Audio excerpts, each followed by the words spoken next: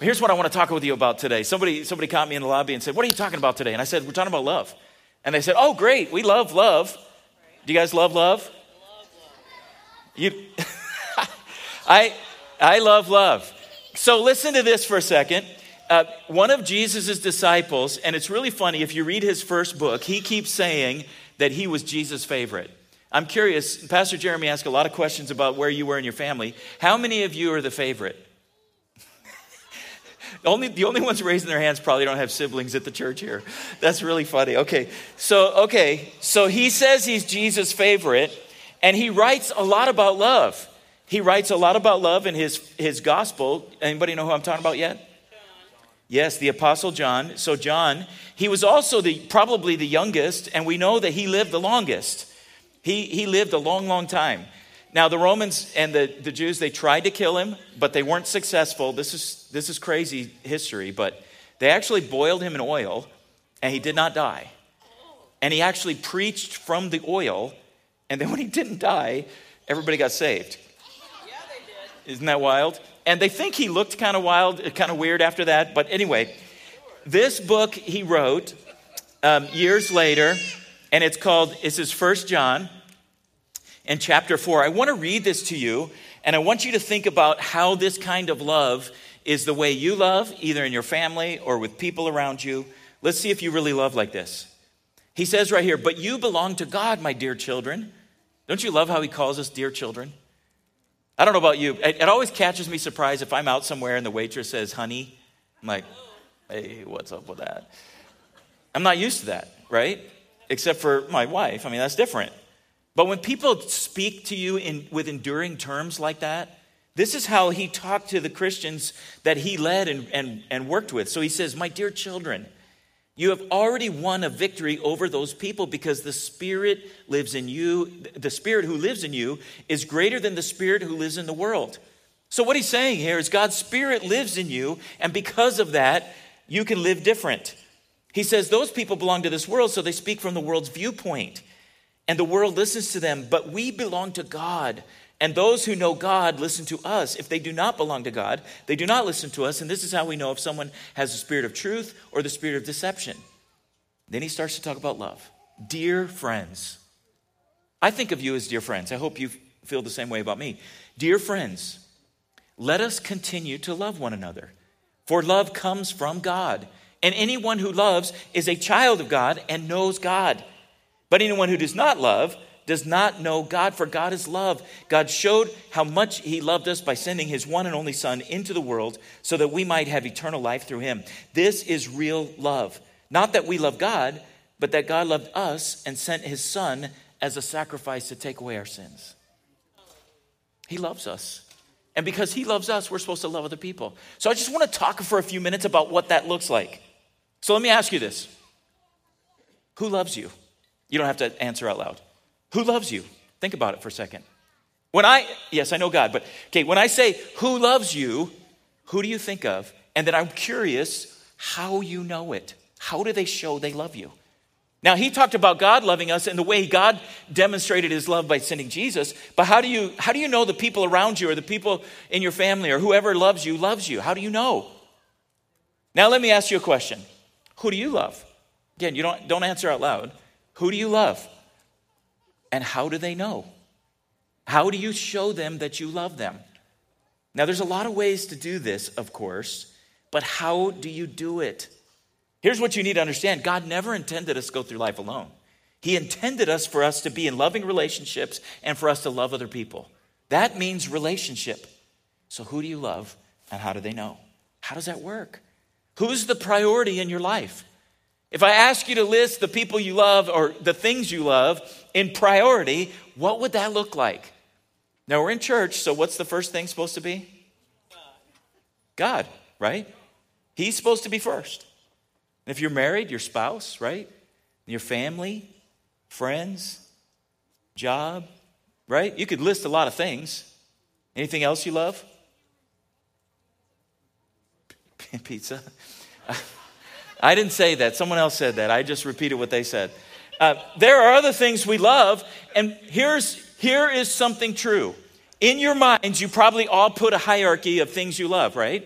I asked you to do that, so hopefully your mind, you did it. Now here's something very true. The things on the top should have a lot to do and say about the things that are lower down. The things on the top have the biggest priority, right? The things that are lower down are things you could sacrifice for the things up top, but you should never sacrifice what's on top. God gave everything for us. That's why he gave his son. He showed how much he loved us by giving us his son. I mean, the other things, go up and down. So let me ask you another question. The people that are in your list, do they know? Guess what? They probably do. They probably do. Because the way you show that love, either by words or actions, they know. They know where they are in the list. They probably already know. And this may be challenging for some of you. If you feel like the list is out of order and me saying that they know makes you feel like, oh, wait a minute, they know, then you need to change the list, the order, right? Let's think about this for a few more minutes. Do you ever think about how people use social media? I mentioned this one week, and I didn't make a big deal about it because it wasn't like a church thing, but I was at a conference where one of the speakers challenged us to get off social media for a month. So the entire month of July, what I did is I uninstalled social media from my phone. So I had it on my church computer so I could check messages, but that's all I did. I didn't do it. And what I noticed is not being on there myself. It was something I did for myself. I didn't do it as a spiritual exercise because somebody said, "Are you fasting social media? Because I haven't seen you post anything." And I said, "No, I wouldn't call it a fast." But there were a lot of spiritual implications that I gained from it. But it had nothing. It wasn't like a spiritual thing I did. First thing I noticed is the time I had. Way more time. And I really felt convicted about what I was spending my time on.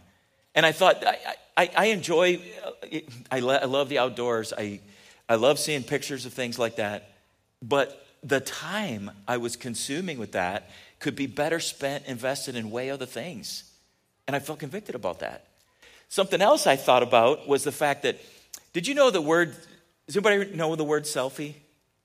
Do you know it was added to the dictionary in 2017? Do you know what other word was added to the dictionary after that? Selfie-itis. Do you know what that is? I know it sounds funny to even say that, because usually an itis, anything with itis, is an inflammation. Did you know that? Think about it. I mean, dermatitis, it's inflammation. So if you have selfie-itis, what do you have? Inflated self. Do you see how that works? How many of you have ever put a selfie on? You can raise your hands if you want, but there's nothing wrong with it. I don't think it's wrong unless it's inflated, right? Now, I didn't really suffer from that, but I'll tell you one thing I missed is seeing pictures of people. Because I wonder what these people are doing. And I knew, like for instance, Pastor Jerry and Tracy were on vacation. I didn't see any pictures of your trip. And I don't know if you posted any or not, but I didn't know. And I kept thinking, I wonder what's going on. I mean, I wonder what's happening with that. And different people I knew were on a vacation or something. I thought, I wonder how their trip's going. And I don't know. I missed a month. I mean, I don't know if I missed much, but here's what's interesting. It got me thinking, what does that say about ourselves that we've actually created a word that means I'm putting myself out there? Does that mean we love ourselves a lot? Or maybe it means that we're not really sure about ourselves. And so we feel the need to put it out there. I don't know.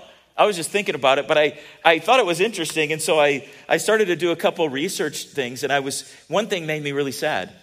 Current research says that 80% of girls online distort their image with a filter. And when I say distort, they change their image with a filter. Now, I don't know a lot about that, I'll be honest with you. But what it told me was they don't like how they look and they want to change it to some degree. Now, some of that's fine, I get that. But what I really thought was funny is some of the things, did you know how many, this is crazy. There's 92 million selfies taken daily across the United States. Now, there's 330 million people in the United States. That means almost a quarter of the people are taking a selfie every day and posting it, at least. What's crazy is, right now, they estimate that in 2022, there's been 2.3 billion photos taken every day. Now, most of those, of course, stay on people's phones and they never go anywhere. But still, they're out there. What's interesting, too, let me just mention a couple of these things. Individuals spend 54 hours a year or 7 minutes a day taking these pictures. Another thing is interesting. Not everybody has done this. It says only 52% of adults have actually taken a selfie, but 4% of people do it every day. Did you know, it's not funny. Okay, more people die from taking selfies than sharks in a year. Isn't that crazy? Listen to this. I know, I thought, what a funny statistic. Okay, it's not funny anybody dies, don't get me wrong. I came out way wrong. But everybody's afraid of sharks. But selfies are actually responsible for 5 times as many deaths as sharks. So 43 people in a year versus 8. And I don't know how I didn't go into detail. I was tempted, but I didn't dive into that. But what is also amazing is how many times people had to take a picture to be okay with the picture before they posted it. And it made me wonder, are we not telling people that we love them just like they are? That they need to feel like somehow they make themselves look different to be loved? I don't know. I just started wondering about that. I want to challenge you to this. It can be a very spiritual exercise, but maybe as I'm talking about this, you feel like you're maybe a little selfie-centered. Maybe selfie-itis is you. I don't know. I'm not thinking of anybody, I promise. It's not even on my mind. But I got to be honest with you. When I did the research on taking that month off, what it did for me is it made me realize I was wasting time on things that weren't that important. But one of the other things that I wondered about and did some research on, and they say that social media has dramatically increased people's depression, their focus on the wrong things, their self-esteem, and then their obsession with what other people are doing. None of those are healthy. So talking about this love, how do we really accept this love and make sure that we're loving each other the right way? Remember, I asked you, do those people know that you love them? So as a church, our mission is to love God, love others. That's the mission of every Christian. If we put God first and we love him the way we're supposed to, he says that's defined by how we treat other people. So we are going to love other people differently. I want to challenge you to do some things this week. And even start today, even before you leave here. I want to challenge you to make that love active, to show it. And I'm going to give you some ideas on that. One is to show gratitude, to be thankful. Now, this is true for anybody in here, kids especially. There's so many things your parents do for you that you don't realize and you maybe don't even appreciate because you just take it for granted because they do it every day and that's what moms do or that's what dads do. But I want to challenge you today, thank them for that. If they made your breakfast, I guess we made your breakfast. Well, whatever they do for you, thank them. Just think about it and thank them. You might write a note. That's almost a lost art today, writing notes. Just write something down, maybe send some person a note and thank them. If you're a hugger, maybe hug them. Squeeze them real tight. I want to mention this to you too. I want to encourage you to encourage each other. Somebody told me this years ago, and they said encouragement is more powerful when you encourage people and you give specifics. You say, I really like how you did this, how you said this, how you were careful and you picked this thing up, or how you made sure and took care of the car, or maybe it's, how you made your bed. I mean, those are simple little things, but when you tie it to something very specific, people feel it better. They feel it deeper. They feel that encouragement longer and think about it more. I would challenge you to do this, to be agreeable. When Pastor Jeremy asked how many cups of coffee, was that right? How many of you only drink less than a cup a day? What is that? Who does? Okay. How many of you only drink 2 cups a day? Okay. How many drink more than that? Okay, there's my people right there. All right. I was just like, wait a minute, what's wrong with these people? But I know people who I really feel like I want to offer them a cup of coffee in the morning. You know what I'm talking about? I mean, you run into people and you think, man, already it's a bad day because the day just started. And I'm kidding about that, but I want to challenge you to be agreeable. Now, that may sound strange, and my mom is going to listen to this, or maybe she's listening live, Mom, and I'm not sure if you're listening right now, but she used to say something to me when I was a kid, and it used to always make me stop and think, but she used to say, this makes her sound mean, and she's not, but she'd say, if you don't change your attitude, what does she say? I'll change it for you. And That probably happened a couple times. I don't remember that ever happening. All I remember is I could change my attitude. I could do it. And she would look at me and say, change your attitude. And I could change it. Now, what does that mean? What it means is I can choose to be agreeable around people, whether that's my family. Have you ever noticed that sometimes we give our family the second best? Like we put it on for people here at church. Can't tell you how many times when I was a youth pastor, I'd tell a parent how much I enjoyed their kid, and they'd say, my kid? And I'd say, no, they're awesome. And they're like, really? Like what? And I would tell them, oh, they're great conversationalists. They do this. They help out. They do all these things. Like, I wish you would do that at home. You know what? Do it at home. Do it at home. Give your best to your family. They deserve it. And I know I can hear somebody saying, I just want to let it all down and be relaxed. You know what? That's fine. But be agreeable in doing that. That's what I'm saying. I want to tell you this too. Forgive. I was really thinking about this week and I had talked to somebody and they were telling me about a situation that actually happened years before. And I couldn't figure, at first that wasn't obvious. As they were talking about it, they were so upset. It sounded like it was something that had just happened. And then part of the way they were telling me, I realized it didn't just happen. And I said, oh man, I was listening because they were really upset. And I was acknowledging their pain and their frustration because it was real. What had happened to them was wrong. Man, that's horrible. I can't imagine what that feels like. And then I just asked, when was that? And they said, 4 years ago. And I waited till the appropriate time. I tried to be very, very appropriate, but I just said, man, you've been carrying this pain a long time. And they said, yeah, I have.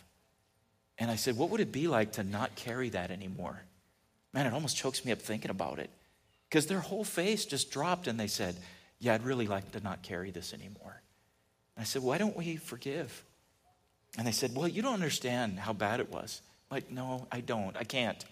I don't. But I do know this, that if you would forgive, you would be free. You would be free. We prayed about it. They're trying to forgive. I'm going to check back with them and see how it's going. You know what that is? Tim Davis mentioned this to me this last week. And he mentioned the difference between grace and mercy. And this is really true. Think about this for a second. Mercy, let me get this right. Grace is not getting what we deserve. You thought about that? God gave us so much. None of us deserve what he's given us. That's grace. To get what we deserve is actually fair, but he doesn't do that. And with other people, there's times we need to extend grace and not give them what they deserve. Instead, forgive. But then he clarified and he said, mercy is actually getting what we do not deserve. Did you catch the difference? Grace is not getting what we deserve. Mercy is getting what we don't deserve. When you give someone mercy, you give them what they do not deserve. In this situation with that guy I was talking to, they didn't deserve it. The person who hurt them. But he needed to give them that. He needed to have grace, not give them what they deserved, and he needed to extend mercy to them and give them what they didn't deserve. That's hard. You know where it's mostly hard? Sometimes it's in families. Have you noticed that? With our own families, we struggle with that because we expect more out of them and we live with them day in, day out, and the hurts are deeper. The frustrations may be a little hotter, anger a little deeper, but we need to forgive. C.S. Lewis said it this way: the holiest creature we encounter every day is another human being. When I was reading from 1 John, I want to read the next verse. I read those verses, but I want to read you verse 11 and 12. Dear friends, since God loved us that much, we surely ought to love each other. No one has ever seen God, but if we love each other, God lives in us, and his love is brought to full expression in us. I don't know if you caught that or not. It's just 2 sentences. Let me read it again. Listen carefully. Dear friends, since God loved us that much, how much? To give his own son, right? We surely ought to love each other. It doesn't say in there, except when people have been mean or when they have mistreated me or disappointed me. It doesn't say that. No one has ever seen God, but if we love each other, God lives in us and his love is brought to full expression in us. Here's how this works. If, even though we haven't seen God, if we love each other, it's as if God is in us loving them. He's in us. And the fullest expression of his love is expressed in the way we treat each other. I'm going to ask you to shut your eyes. Everybody in the room, please. If you just close your eyes for a second. I want you to think about it for a minute. Two things I want to leave with you today. First thing is this. That list of people who you love, do they know it? And is that in the right order? And the second thing is this. Maybe you're here today. You're hearing about God's love today. Maybe you are that person who has not extended forgiveness and you need to, or maybe you need forgiveness. I don't know who's here. I don't know where you're at. God knows. I don't need to know. He knows. I'm curious. I'm just going to, with your eyes closed, your heads bowed, I just want to ask a couple questions. The reason I do this is because there's something different about you hear something and your mind can say yes, but when your hand moves, your body moves, it's as if you say yes. So let me just ask that first question. Anybody here, you know that your relationship with God isn't right and you want it to be. And you want his forgiveness, you want that relation to be right today. Anybody at all like that? If you just raise your hand, I'll acknowledge that and we'll pray. I see that hand. I do see it. Anybody else? I see that hand too. I appreciate your hands. All right, let's pray for that first. Everybody, if you just be patient with me as we pray for this. If you're watching online and you raise your hand, this prayer's for you. What I'm going to do is basically, I'm going to pray, and then as I'm saying these things out loud, you can just say them in your own heart and mind and mean them just the same way. Just repeat these with me. So let's just pray, and you listen to me pray, and you pray these if this is you. Father God, we come before you this morning, and we know that there's things we've done wrong, and we need forgiveness. We want relationship with you. We want our relationship with you to be everything it should be. So I ask this morning for forgiveness. I ask that you would restore relationship in the name of Jesus. And I accept that. I want to walk with you forever. In Jesus' name. With your head still bowed, I want to ask one more question.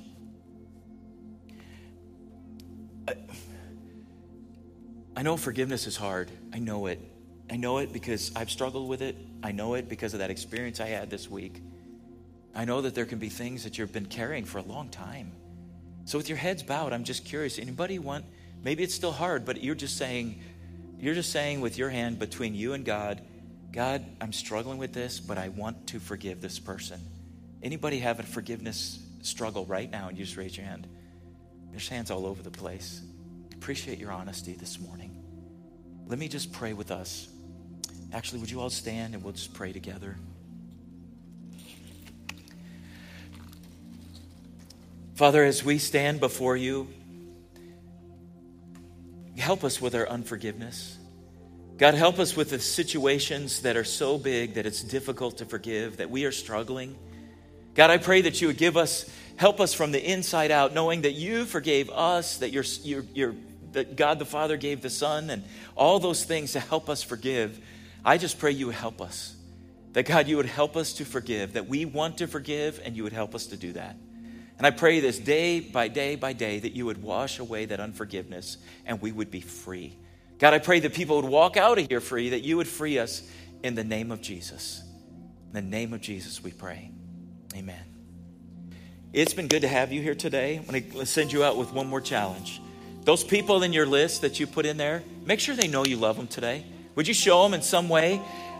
Those of you who have children here and you're at any age, thank your parents today. Make sure that they know you are grateful for what they do.